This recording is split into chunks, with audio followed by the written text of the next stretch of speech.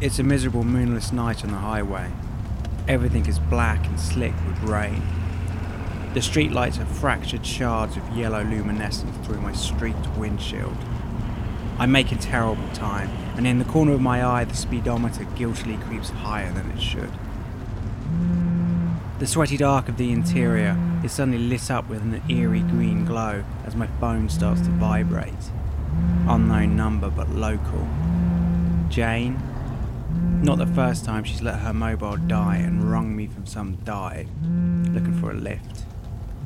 I look ahead, plain sailing, nothing but a rickety van scores ahead. I glance down and stare up the phone, nothing, still ringing. The swipe didn't quite catch. I glance down again and swipe slower this time. The infernal buzzing stops and I hear static.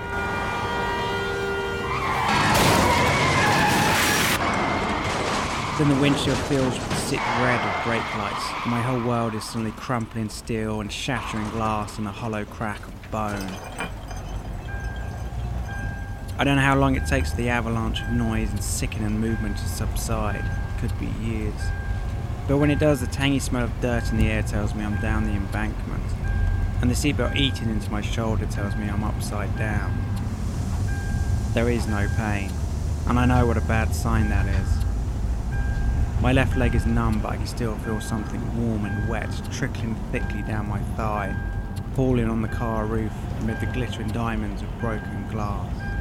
A voice, nested in static, words reaching out to me from the tinny speaker of my phone, as it lays somewhere in the savage wreck. This is the last thing I hear. Hello?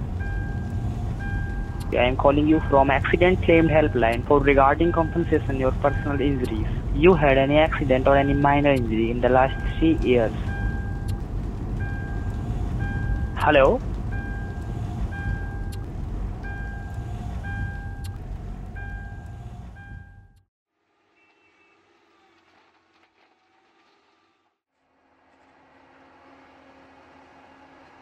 I'd say I earn more than I'm worth. Not that I don't work hard. I slog my guts out hauling counters down flights of stairs, hammering, screwing, and all of it to such a high standard, with such swanky stuff you couldn't imagine a team of sweaty workmen ever being there. I fit high-end bespoke kitchens, marble countertops, gold taps, smart self-cleaning fridges. Some of my customers you'd have heard of, actors, politicians, 3-star generals. A lot of business people you've not of. But they control your life anyway. They set your mortgage rates. They decide your credit acceptance. They own the water you drink, the insulin you inject, the schools you send your kiddies to. They're all planning to build a luxury 100-floor penthouse tower.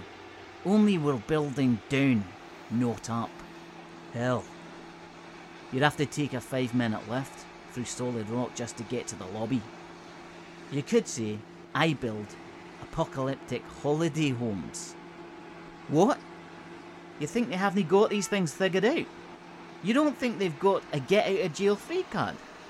The kind of people who can thumb down a scale at paying 2% tax and haven't built a levy against the end of the world. You should see the place. Lush doesn't cover it. Basically, a city deep under the desert floor. Shopping district, cinemas, spas, and underground leather takes care of the water. Acres of camouflage solar panels to keep the 60-inch LED TVs and cappuccino makers running. And it's damn close to being built. If that gives you any idea of the timetable they've figured out. So, I get paid extra to keep my mouth shut. So do the plumbers, electricians, plasterers. And we do. But we've been planning too. So when things really go south, and the CEOs and the basketball stars, and the soft drink heiresses settle into their suburban digs, they'll think they're set for life, till they start feeling dizzy, maybe a wee bit nauseous, maybe start to pass out. The smarter ones will probably recognise carbon monoxide poisoning when they see it.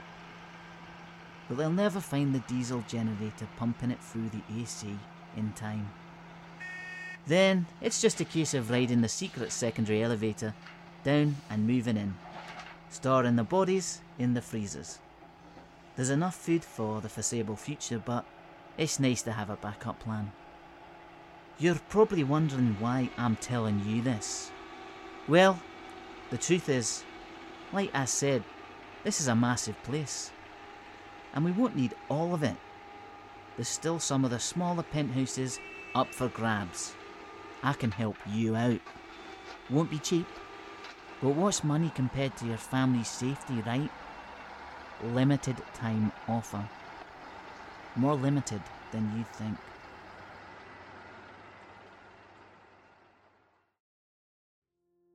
The financial instruments were dubbed FMA, Forecast Mineral Accruements, and it set the markets ablaze.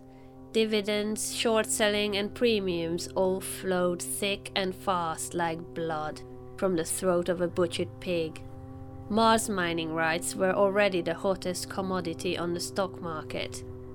Thick veins of iron, nickel, gold only now being tapped and shipped back to Earth onto massive interplanetary construction yards. The assets would be obtained and by methods more efficient and optimal than yet dreamed of. Forecasts limited only by the imaginations of the independent financial analysts. Each new planetary discovery was followed by a flurry of trading.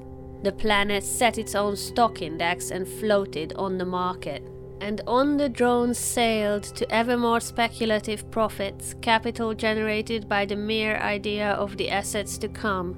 Autonomous, self-sufficient, self-repairing, the little beavers worked tirelessly, beaming back their reports amid the stars.